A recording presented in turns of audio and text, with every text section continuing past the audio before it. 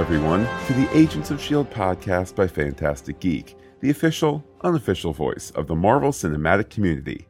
My name is Matt, and joining me, as always, is Pete. Hiya, Pete. You're going to need you to write that down for me, Matt. Agents of S.H.I.E.L.D., episode 220, Scars, is brought to you by Muscle Milk. When you're handed over by a super secret race of Inhumans to a super secret race of secret agents, trust no other substance. Muscle Milk. Well done, Pete.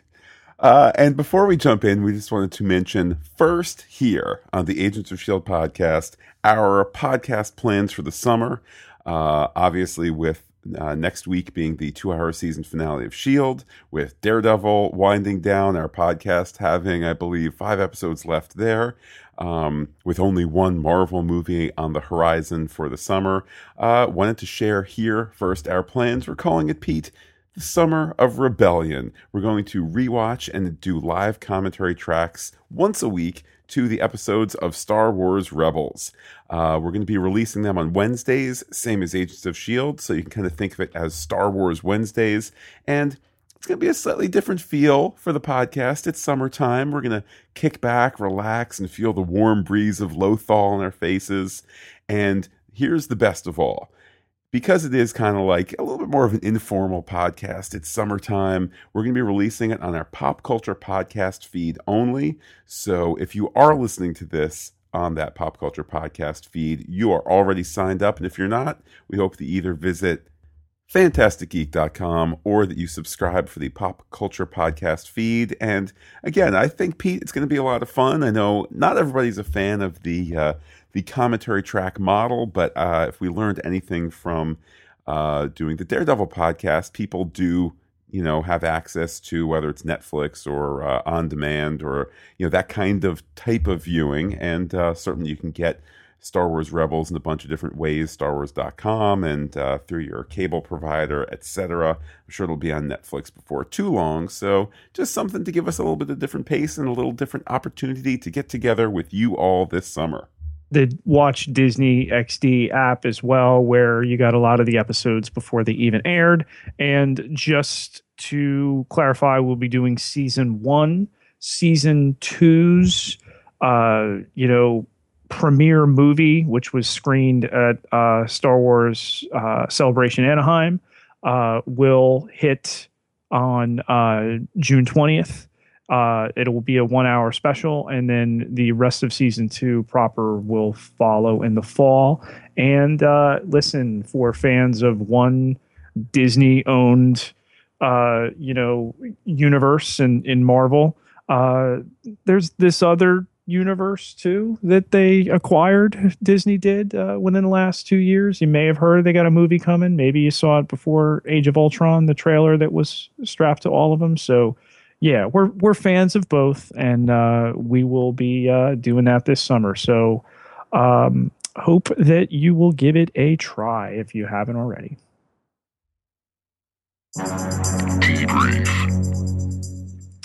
All right, time to catch you up on what went down in this episode. Our tease begins with the Koenigs, not seen in a while there, played by Patton Oswalt. This was his 7th appearance as we still don't know, clones, life model decoys, robots, Ultron. We're not sure. They could just be multiples, naturally occurring multiples, maybe with a little help from fertility drugs, but they could be just natural, not robot alien monsters.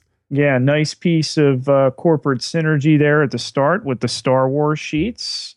I had that, by the way. I had that comforter.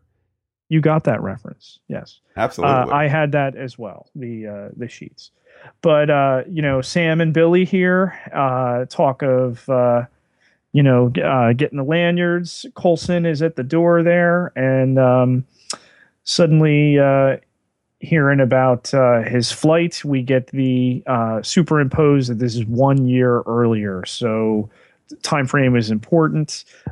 He's got the Sky Mall catalog, they just keep turning it out. That's an in joke. It's no longer available. And that they got Trip on board, which was a sentimental kick to the solar plexus there, because we don't get to see him. But Coulson was looking for an update on Gonzalez with Hydra having taken him out. They were on the lookout for him. News of progress by Fitz. Everything here leads to Theta Protocol, which Koenig lets Coulson know about. He's going to need him to write it down for him. The door opens with the little triangle, the Theta, on it, and we see the helicarrier glimpsed first in the original Avengers movie, and not to spoil it for you if you haven't seen Age of Ultron like the rest of the world, but makes a little bit of a cameo there. And but it's not easy to keep something as big as a helicarrier a secret, is it, Matt? It's not, and I'm just going to go devil's advocate for a second here because it was a perfectly fine flashback scene as it played out, but in the time since we watched it, which was 90 minutes ago, is this kind of shoehorned in just to explain where the helicarrier came from in the movie, and this is your movie connection, and that's it, the end? Just kind of throwing that out there, not knowing where things might go for the finale. Just kind of throwing that out maybe as an early observation. Well, I think it's important from the standpoint of, hey, how did they get it fixed up? Reference was made. It was in mothballs. Well, where were these mothballs? Again, not exactly easy to keep something like that a secret. They managed to. It was a nice nod tonally in that final act of the movie, and cute to get it here. True. Lanyard on the table there, cards on the table. Coulson explains the Theta Protocol. Theta, of course, simultaneously meaning life and death in ancient cultures there. And he explains how everything in the last week had transpired so quickly. So we are instantly caught up. We are post Avengers Age of Ultron. And Ultron was referenced throughout this episode, as was Tony Stark's failure with that. But Coulson said before he felt like he had failed, that a coup will make you feel like that. And he was proposing one shield with himself operating as director under their advisement, this council's advisement. That would be Gonzalez, Weaver, May, Agent Grizzly Adams with the beard, and I did not see the other agent there who last took the piece of wood from Sky's powers in his arm. And the other two who maybe they didn't lock down for long-term recurring deals. Yes, those people. Certainly no surprise there. I mean, I think that some sort of equilibrium with, Clark Gregg as star of the show and other people helping him. The fact that we've gotten back to that place at this point, I mean, obviously there's great flux by the end of the episode, but at least conceptually, that's the way things will be, both director and board of directors. I mean, I don't think any great surprise from anyone in the audience, but nice to see that we've reached this point here. And Gonzalez goes along with it. He says that it's hard to argue with the man who prevented Ultron from taking over the world. So Coulson has gotten some credit here with that Theta Protocol and the bailout of the Avengers in Sokovia, Matt. So I think that helicarrier scene, 2 scenes into this show, is warranted. Certainly, Pete. I guess my criticism was just coming from a place of, look, maybe it's just an embarrassment of riches. We have the movies so well integrated with each other. And of course, we had the wonderful integration of Captain America last year into S.H.I.E.L.D. So the fact that maybe it isn't this amazing moment. I mean, again, maybe it's just kind of slight sour grapes on my part. Maybe I'm being a bit greedy. Why isn't every secret scene not Nick Fury coming out to form the Avengers? Like maybe it's from that kind of, you know, down geek boy kind of energy. But oh well. We get Fitzsimmons meeting with the former Agent 33, Kara, who gets a last name here, Palamas. They're working on her, and they inform her that she will no longer have any memory gaps, that her mind is her own again, and she is saying that now that Bakshi is gone, she feels a lot better. Simmons relays that she had worked with Bobby when they were both undercover, when the question comes up here, but she had very dark hair then. And then, Matt, the lights kind of blink a little bit. And, knowing we were past the events of Age of Ultron, that seemed a little conspicuous. Well, I just kind of read it as informed by what immediately follows, which is Lincoln waking up. He is, Mr. Electricity. So I just thought that it was, when he wakes up, the lights flicker. Sometimes it's, the boat's a knocking for him. When he wakes up, lights flicker.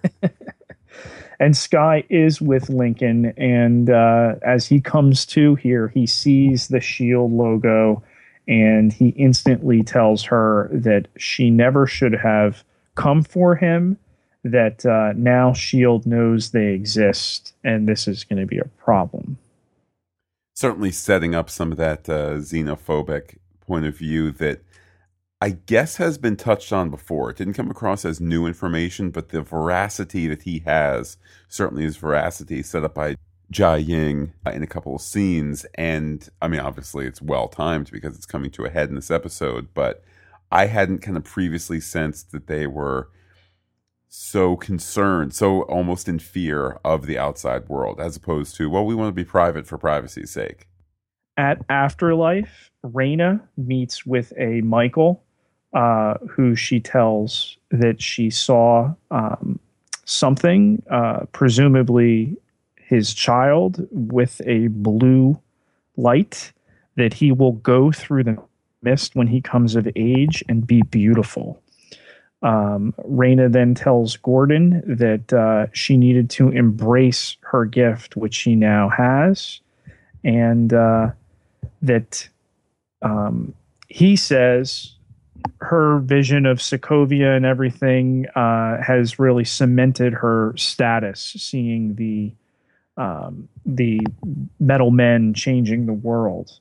But she confesses that she's having a hard time telling visions from dreams. Gordon says maybe he could help.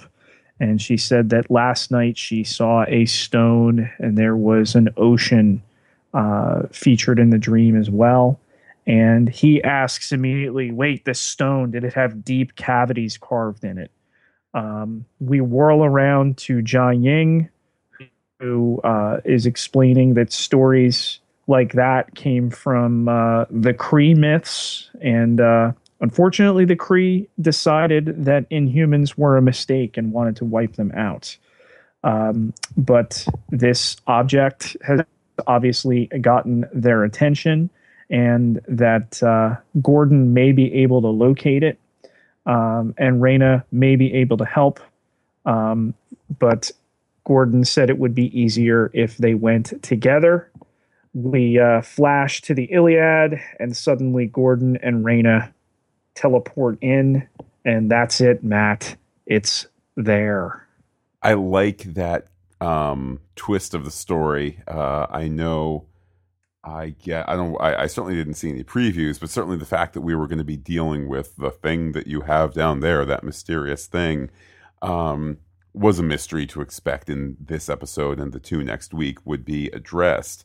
I'll admit I didn't kind of predict that the two stories would come together and it would be an object of note for the Inhumans, but it's a nice twist in the story nonetheless, keeping everybody kind of working out of the same story pool.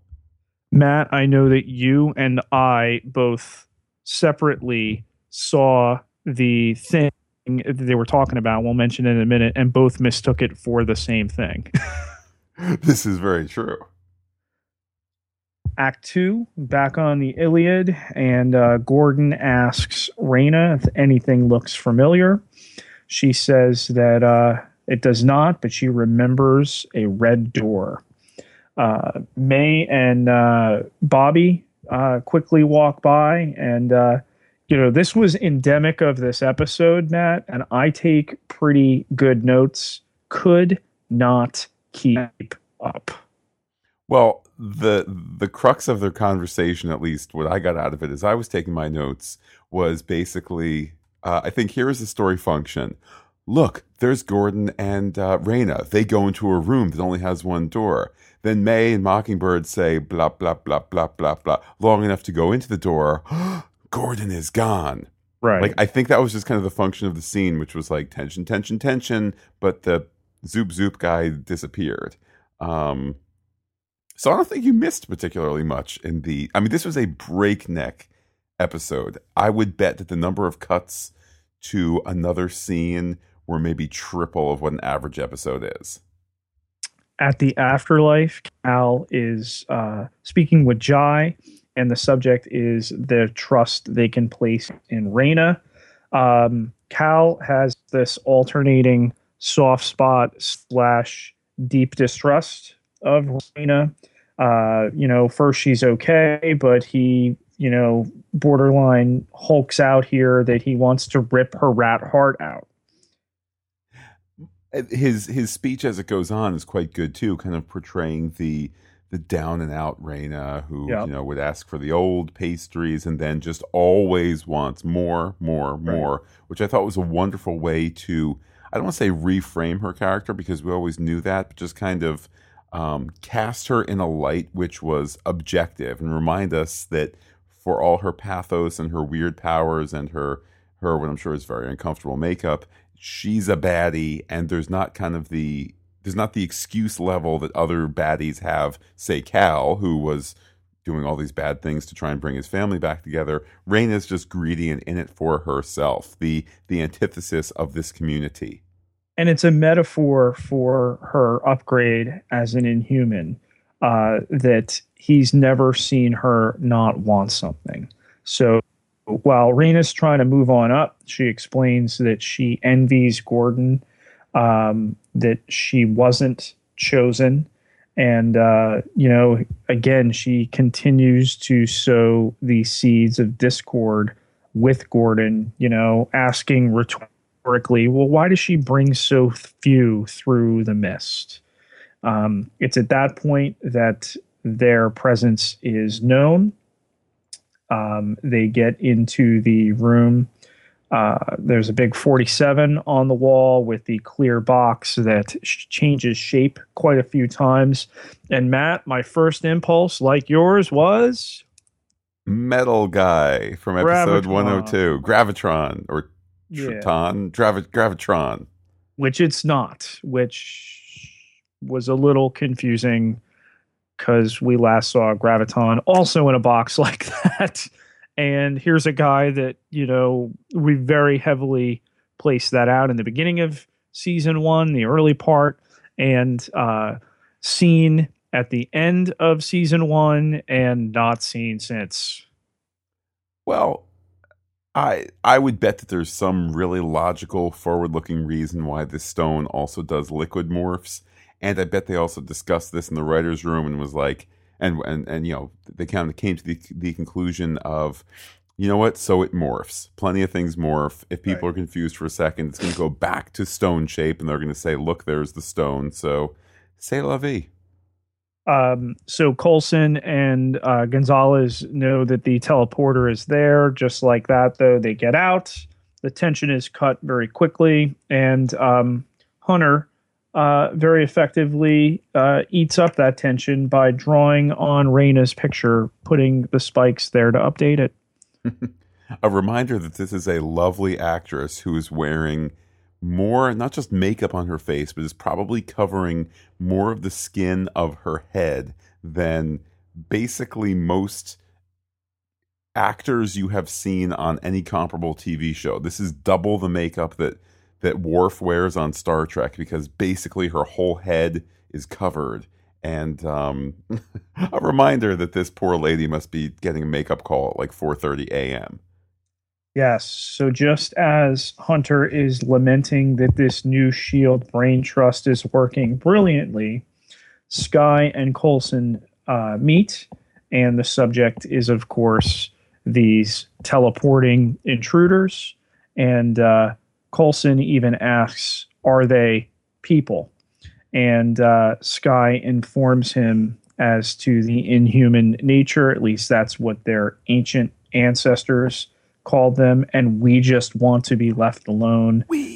Yeah, her inclusion there, of course, a bridge too far, perhaps. Sky is talking with May in the scene as well, and that she had heard about the little girl in Bahrain. Oh, by the way, you knew she was inhuman, right? You, above all, should understand why our location should be kept secret. At least they're being upfront with the fact that it's an incredibly small world. Now they're just going to complete the loop and say, so I know your story about the girl who interacted with my mom, whose little girl I am. If you're going to go whole hog, go whole hog. Right. So we cut from there to Weaver talking about rebuilding a device that would track the teleporter. Gonzalez says that he thinks it's time to pay our new friends a visit as we end a breakneck second act. And not just talking about making it, endemic of the speed of this episode, it's, oh, look, I made that thing. Now we can track them. Act break. Act 3, and Coulson wants to know who said anything about an attack.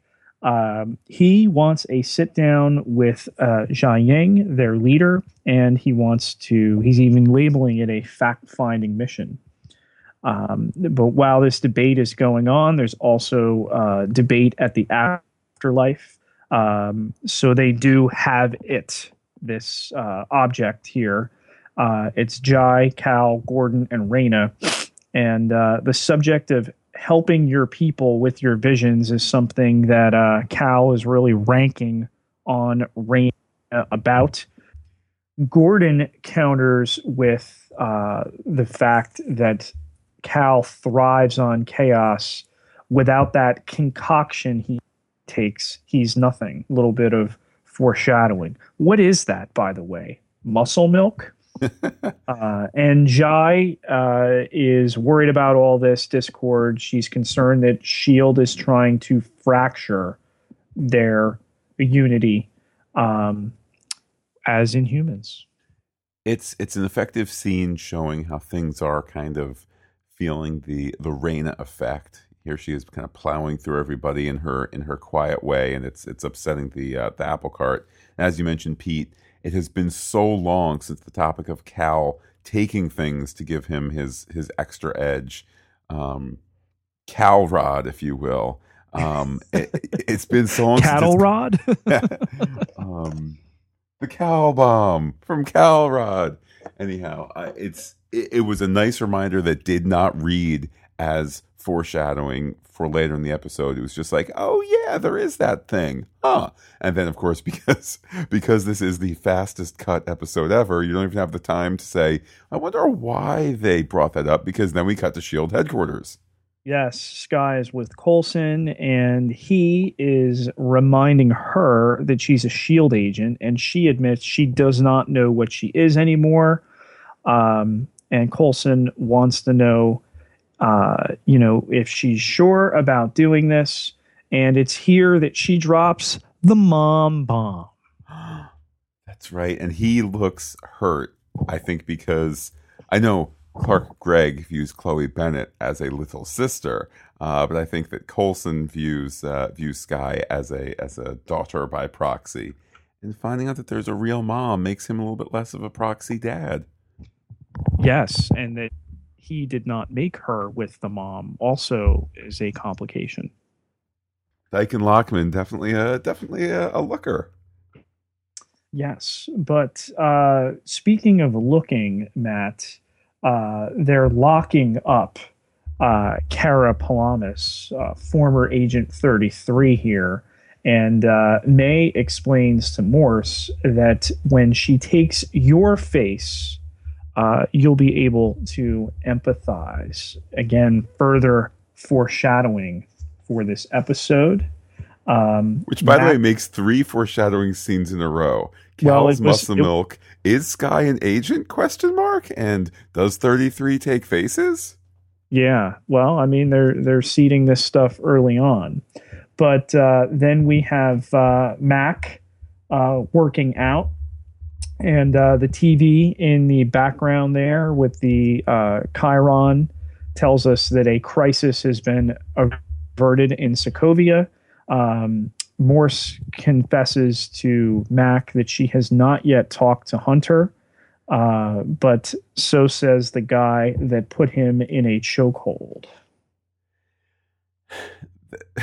I'm starting to work on a theory here that this episode, coming after the quite good but B plus Avengers: Age of Ultron, that this is kind of a B plus episode that needs to get everything in place for the 2-hour finale.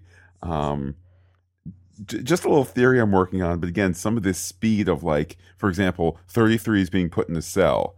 We don't see her again until she somehow has gotten out of a cell and has deeply infiltrated, important assets of S.H.I.E.L.D. Okay, we're just going to skip over that. We're going to kind of just zip along through a lot of stuff here. Again, not a bad episode at all. Just want to point out, though, I think we're going a little fast and loose with some of the details. Yes, and quick enough for May to cite that she misses her plane, and Coulson to point out that mostly terrible stuff happened on it. Tells May that Jia Ying is Skye's mother. He was expecting at least a raised eyebrow on that. Didn't even get that. But the girl that was killed in Bahrain was not killed in the crossfire, is May's admission that it really came down to her or everybody else. And she had told her ex-husband Andrew this, and they had boundaries. But Coulson and his, GH325, the Tahiti Protocol, everything that went on there. She brings that up, and Coulson gets to the point that he had never lost control, but May throws back at him like a brick, like a rock. Skye is living proof that you did.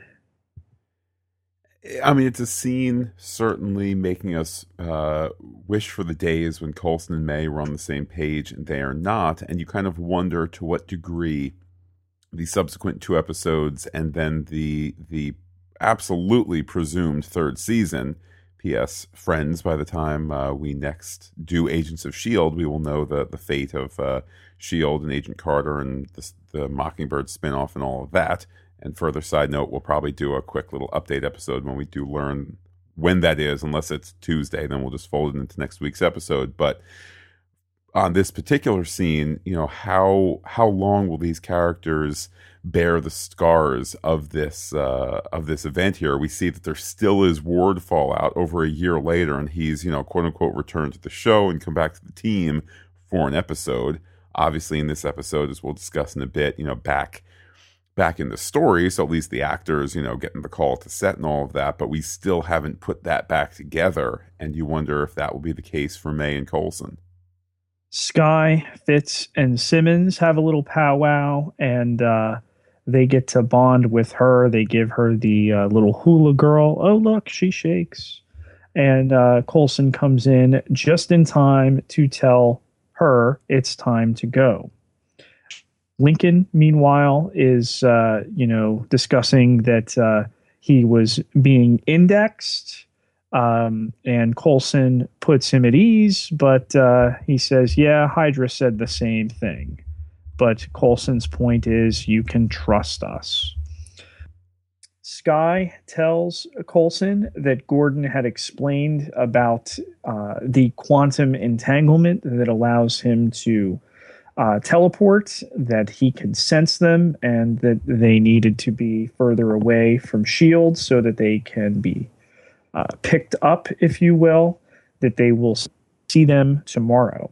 There was a big red door at this point with a 3 that they went through. And remember Raina's vision about a door. We've seen a couple there. I think that was important to point out. By the way, Pete, you know why I think they can only summon Gordon when the normal humans are around? Which means, why is it that Skye and Lincoln have to go off screen? Because then it's cheaper. We've already had a lot of whooshy effects in here. You don't need this one. You just saved yourself probably $20,000. Yes, but if she said that in dialogue, Matt, I'm guessing it might hurt the show's reputation. Oof, that is true. You see, Coulson, there's a special effects house that needs to make this actor. You're absolutely right, Pete. You're absolutely see. This is the insight. There's no eloquent way to write that. We are constructed fake fictional characters. Anyhow, take it away, Pete. With her practical makeup, Raina runs to Gordon with yet another vision that S.H.I.E.L.D. Quinjets were raining on Raina fire. And Jia Ying is content here, despite meeting with Raina, that they tell her that she can't meet with S.H.I.E.L.D. And if not Jia Ying, who? And Raina suggests perhaps that she could be the one to meet with S.H.I.E.L.D. at the end of our third act. And Ruth Negga is a perfectly fine actress and never is inauthentic. And I think though she nails Raina's poor acting. So Ruth Negga does a great job showing Raina's poor acting when it's like, oh, I don't know, maybe it should be, whoops, me? And it's just delightful. It's absolutely delightful. So are you suggesting that Raina doesn't need to Raina it in?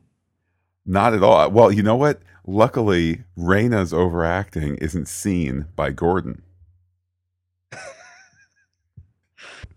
Act 4, Jia Ying meets with a woman who was identified, Matt, only in the script as scientist with a blue crystalline object. She asks the woman how it's coming along, and Jia Ying tells her to keep packing the crates for now. By the way, Pete, a precaution. I know our pal Ian in the UK likes obscure references that we don't explain. So this one's for you, Ian. Pete, do you think if you had a bunch of those crystals, would it be a crystalline entity? It might be, or you could just be some new age weirdo. This is true. So that little piece of the puzzle thrown out there, but of course, just a precaution.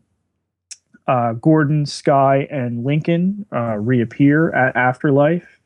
That the background of S.H.I.E.L.D. patching Lincoln up comes up, but they still want to check him out. They send him to their own recovery room. Skye meets with her mother and talks about Coulson and S.H.I.E.L.D. And Skye throws out the please mom line there that she really wants her mother to go along with this idea. Jai, of course, notes how young she is and isn't it like every teenager? Please, Mom, won't you let my friends come over? Why do you hate them so? Just because they're different. Kids. Back at the playground, Coulson is laying out the mission that Weaver will be with him on QJ36. Gonzalez, however, says that Coulson should not be the one to go, that he's too close to Skye, that the Inhumans here are one of the greatest threats S.H.I.E.L.D. has ever faced, that Ultron was created by Tony Stark because the people around him did not see the problems that were evident, that one man could let this go in the wrong direction. They all have to enact proper safeguards, that S.H.I.E.L.D. is better than this. And it's May who comes to the conclusion that prompted by Gonzalez that prompted by Coulson, that Gonzalez should be the one to go. Coulson says that he will quarterback from back at the base, and that Weaver will go on QJ 36 as previously appointed. Simmons, meanwhile, admits to Fitz that she attempted to kill Ward, that it haunts her that she didn't, and she thinks that the next terrible thing that he does will be on her.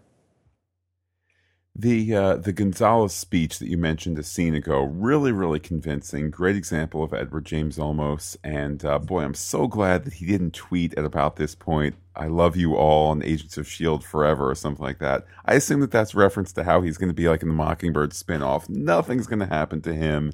And speaking of scenes that aren't weird, next up, May tells Bobby that they're going to scout ahead because they always do that. That's not weird, right, Pete?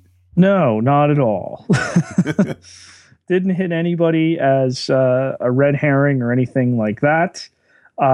Coulson and Mac then have a discussion about the Theta Protocol and brushing with alien things. Mac is still shaken up after what happened in the underground city.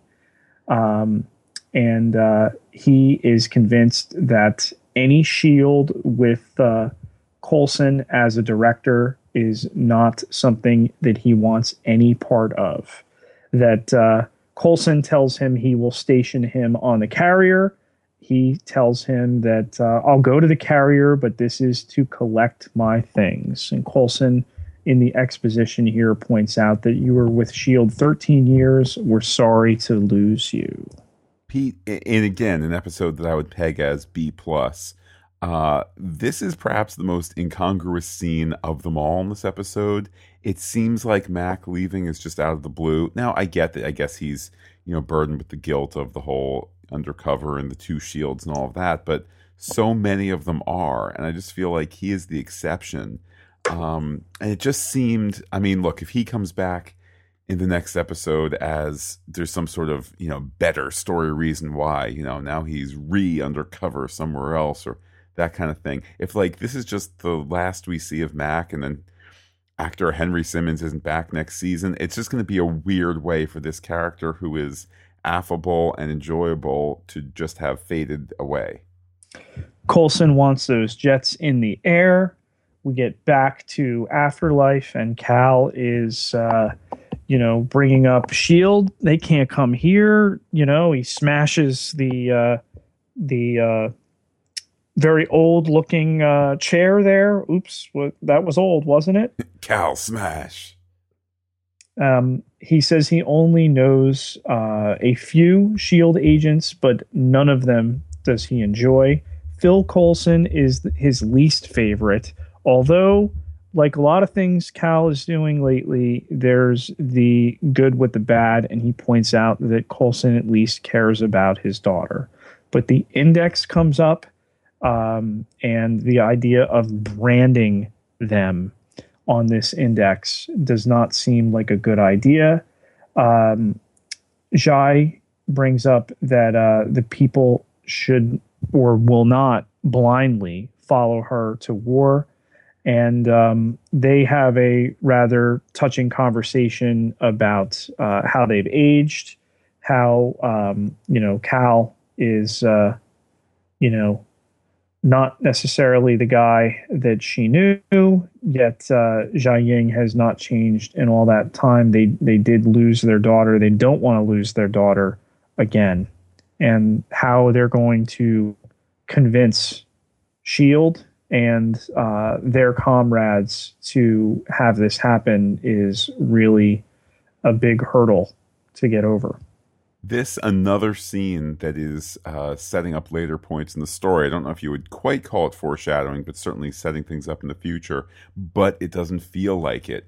You really believe that Jai is coming from a place of peace, and as Cal is talking about the invasive and probing nature of the index, and she's saying, well, that may be all well and good, but I can't lead these people just blindly, as you said, Pete, into war. The subtext there on reflection is we need something to kick off this war, and we're going to see what that is. Right. It's the old, I'm going to convince you that this was your idea type of thing. That's a great idea, Pete. I'm glad you thought of it. Where he, all right, well, you can give me to them. Technically, I'm a murderer. Please do it. Which leads us to the scene in the Quinjet with Morse and May. Mac quit today. You ever wonder if, what it would be like if you weren't with S.H.I.E.L.D.? And May says, I've been thinking a lot about that lately. In an exchange between the two of them that seemed a little out of place. We get a very quick scene of Coulson, Fitz, and Hunter. Where Coulson's observation is that he thinks they're spending too much time together. And then Jiaying and Gordon, comes in. What's wrong? Weaver and Gonzalez have been able to locate an insurance policy, which is a brown box that she hands him. And then suddenly May is drawing down on Bobby, who turns out to be Kara, and they have this fight on the Quinjet where Kara is slammed into the fasten seatbelt light to turn it off by Morse, who knocks her out. She steps out of the Quinjet, and she is suddenly shot, but not dead, Matt, because it's only an icer fired by one Grant Ward to end the act. Pete, I was so glad that they were bringing Ward back into the story here. I had wondered, after the quick reunion last week and then off he goes forever, if it's just a case of, hey, we've run out of stuff to do with the character. Goodbye, Brett Dalton. But no, I'm glad that he's back, the actor, he's back, the character, and hopefully we can, keep him around for next season as well. Yeah, you know what it was? He had come to Sky's home there. Oh, it's all coming together. As Act 5 begins, 3 Quinjets bear down on Afterlife. Simmons reports that there are a lot more unknowns, she calls them, than they anticipated. May, the real May, tells them to lock in, that they're going to touch down in 5. Raina says to Gordon that she always knew her life would build up to something. It's then that Jiaying comes in, talk about her Raina's gift that some would call the transformation a curse, but pointing to Raina says that you use your powers to manipulate those around you. Ironically, Jai increasingly appearing like she can be manipulated, even on the topic of how Raina can manipulate other people. Right. But Raina is adamant that she is trying to save us, the Inhumans, but not a single soul trusts her. Raina tells them that they have to believe her, that they will regret this. The Quinjet door opens, and we've got Gordon awaiting them, and Gonzalez and Jai eventually meet, and she tells him that they are going to return something to him. And Jiaying tells Sky that you're going to take your father to Agent Gonzalez, Robert, that is, as they exchange pleasantries, that they have much to discuss and they're left alone. Of course, we know why in a little bit. Cal has a touching scene here with Sky, tells her that he was always excited to meet her, even when she was a little bit of nothing in her mother's stomach. Nice line there. He says that he is amazed by her, and little Yes. touching moment, certainly. Grateful he got to know her. Um, when we're back with Gonzalez and Jia Ying, it's the idea here that there's been a long history of issues, and Gonzalez says that he understands, he empathizes what Jia Ying has been through, that he shares some of the same scars with what Hydra has done to him. Gonzalez tells Jia Ying that he has something for her, and he takes out the box. She goes on to open it. May and Sky Of course, we reunite. cut away at this moment, by the way. Yeah. Of course we do. With what happened to Coulson, the question between Sky and May, May tells her that Gonzalez is more objective.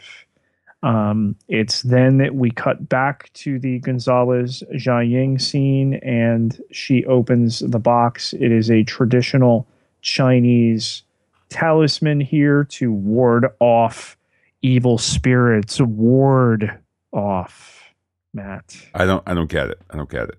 I know you don't. May tells Sky that she hopes her mother was everything she wanted her to be, and Gonzalez is telling Jia Ying that Shield has a long and violent history with powered people, but he would like to meet her people and keep a record. That's why Shield exists, and he was doing this really in fair terms. But it's then that Jai says that she has another gift in return, and said one that may even be worth indexing, that it's amazing how many fall in the same trap, and that's the trap of fear. Gonzalez talks about how Shield's goal is to protect. It's at that moment that we cut back to the Quinjet, where as they're putting Cal on, Weaver says, "Hey, what's in these vials?" And there was a little bit of green liquid. Cal, of course, said that it beats him. And I know that they quickly then cut away from the Quinjet, but I think that what delay was shown in terms of, oh, he took a thing, what is that? I think that professional secret agents would have immediately said, all right, everybody take out their gun, pointed at him. We need to, exit back out just in case it's an explosive. And again, I understand that we are late in the episode, and I understand that we cut away fairly quickly, but I just kind of felt like it was, and hold reaction for next week, go back to Jai. Right. It's back with Jai that she shows the blue crystal we had seen earlier in the episode, that there was Whitehall had talked about how Discovery requires experimentation, that they had melted down a diviner, let's see if let's hope it has the same effect on humans that it does on us. It's that point that the smoke comes across the mist, and Gonzalez coughs. He goes to take out his gun, but of course he is turning to stone, like we've seen with so many victims this season. And Jai lectures him. How dare he compare his scars to hers, that Whitehall had cut out her organs and stuffed them in jars, and taken her daughter as well.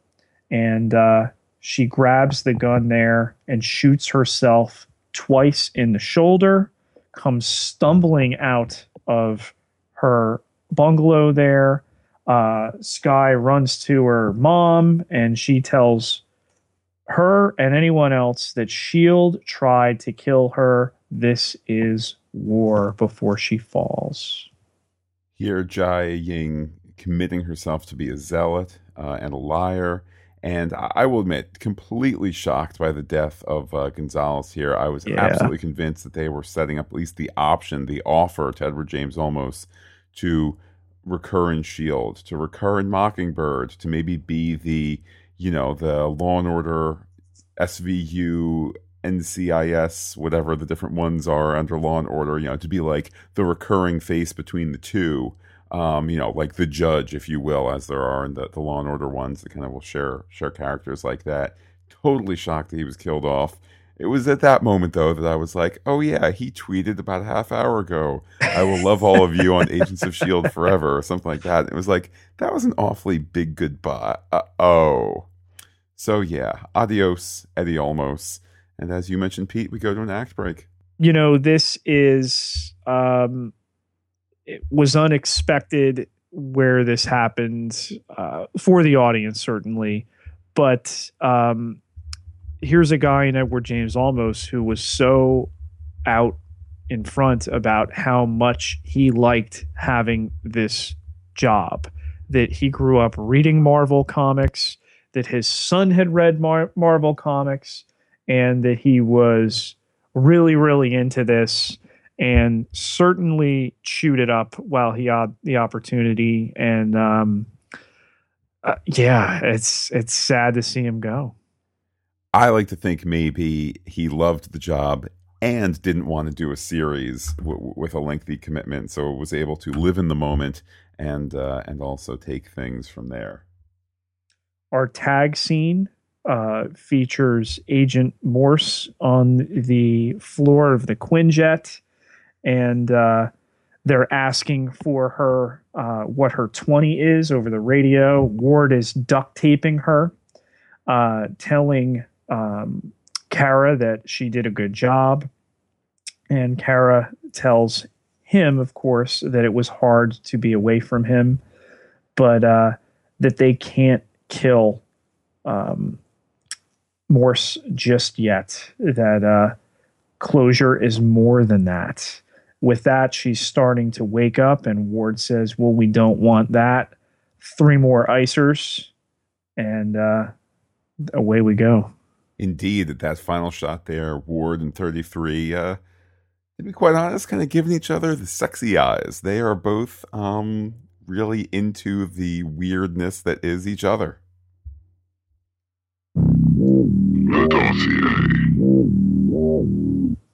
A detailed look at our bad guys. Matt, let's begin at least in the light he was cast at times in the episode with Gonzalez in his final episode.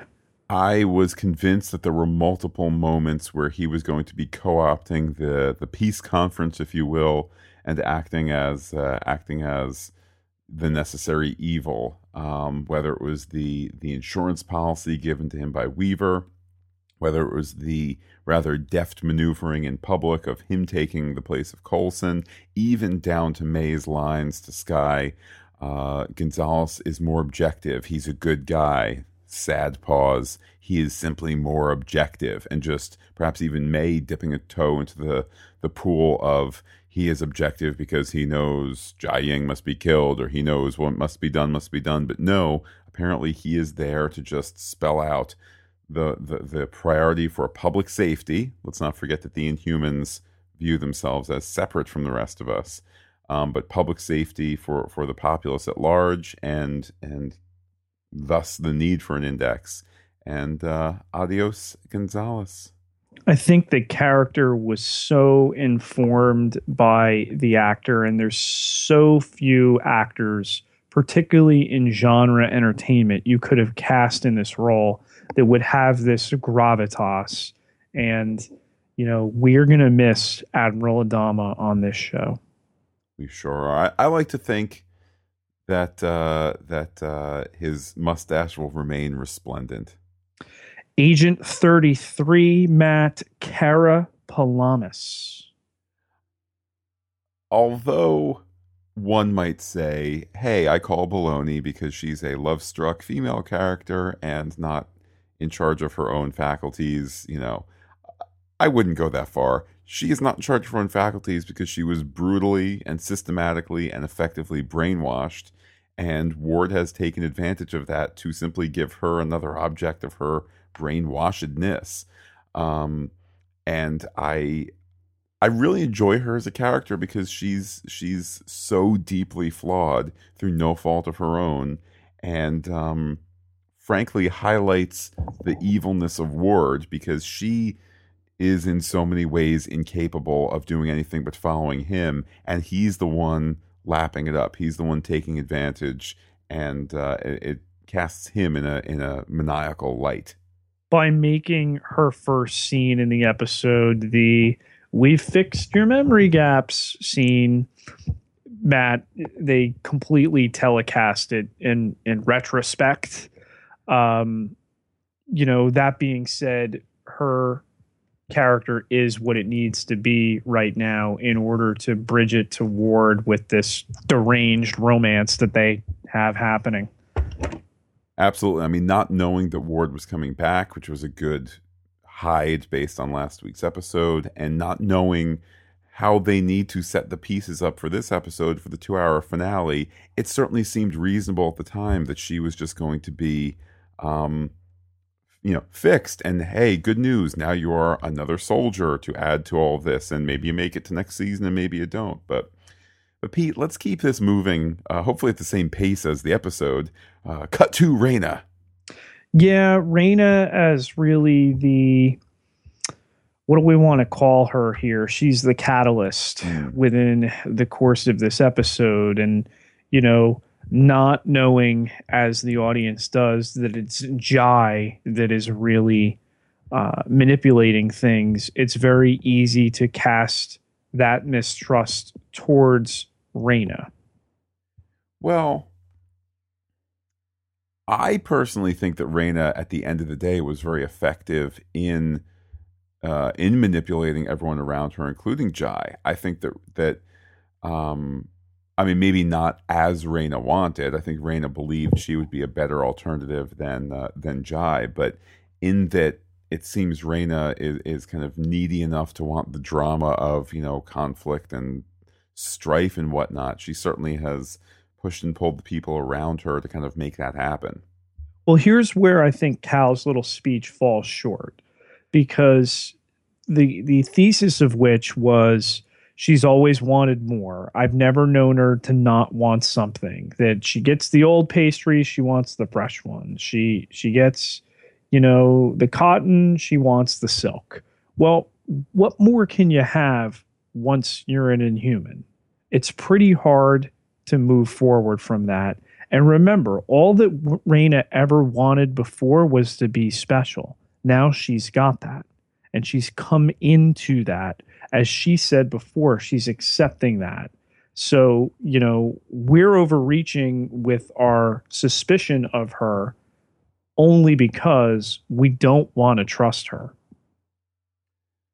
Very true, very true. And it'll be interesting to see what they do with her as a character in this finale. Frankly, there's many options to conclude or continue the storylines of a number of characters in the finale and into the next season. Pete, we mentioned Raina's manipulation of Jiaying. Now let's talk Jiaying as dossier villain. This was some Godfather stuff up in here.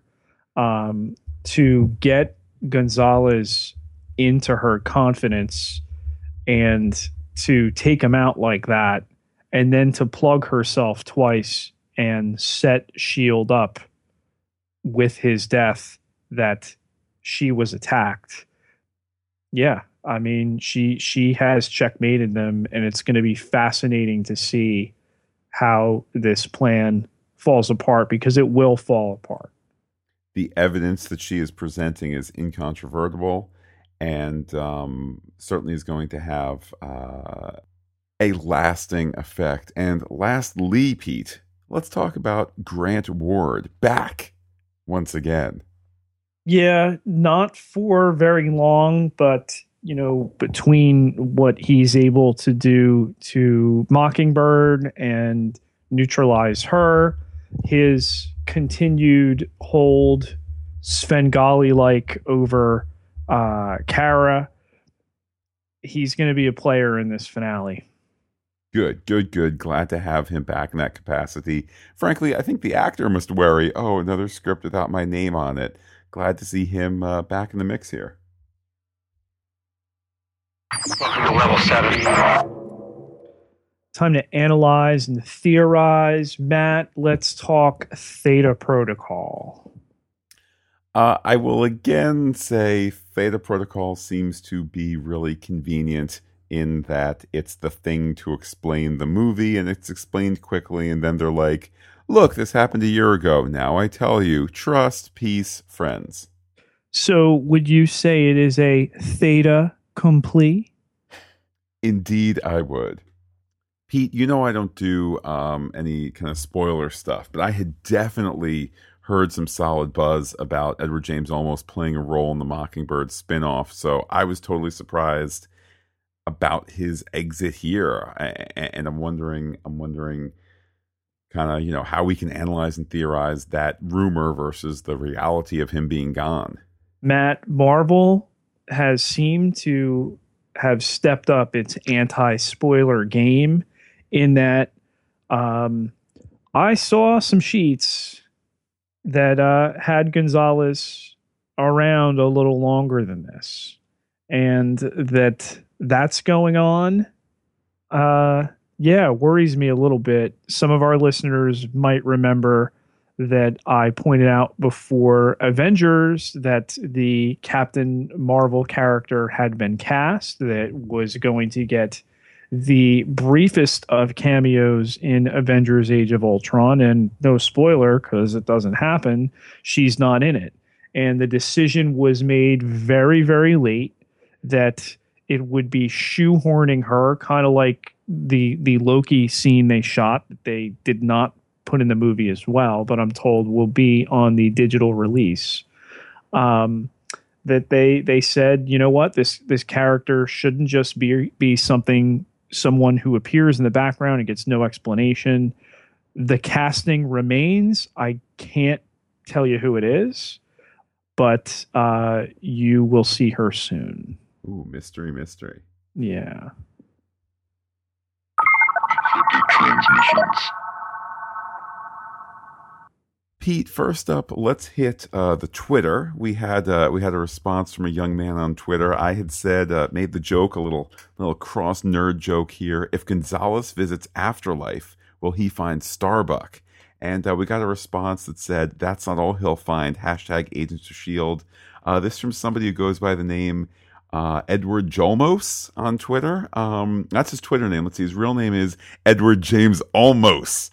Yes. Wow. Yes. Quite an honor to hear from him there, and for him to tweet at us. Thank you, sir. Indeed. This is an honor, and I can count that with an orange and 10 fingers. Matt, one of the myriad ways to interact with us, you mentioned Twitter, is also the Fantastic Geek Facebook page at facebook.com/Fantastic Geek with a PH, all one word. And Greg Gear wrote in that there were a lot of great lines in last week's Agents of S.H.I.E.L.D., including spoiler alert, and I knew I should have shot you in the face. But his favorite was, don't you run fast and collect gold rings. He almost fell off his chair. Anyone else want to chime in with his faves? And somebody put on there, Ward, stop talking to people. Good old Sonic the Hedgehog. Yes. We shall never forget ye. But Matt, if you like to talk to people and you like to talk to us and have others hear what you talk to us, you can go on iTunes. You can search Fantastic Geek, and whether it's the Agents of S.H.I.E.L.D. or the ongoing Daredevil podcast, even if you want to go back to Agent Carter or our Umbrella Pop Culture podcast, you can leave us a review and we will or may likely share that on the air. So you help us, you help others find us, and everybody wins. And by the way, that Umbrella Pop Culture podcast, the word umbrella there, Pete, not referring to the fact that everything that we do ends up there, whether it's Agents of S.H.I.E.L.D., Daredevil, Agent Carter, Marvel movies, other sci-fi, pop culture type stuff. It also refers to the fact that we have an ongoing podcast on the history of umbrellas. We've moved into the Phoenician era, and we should finish in about 40 years.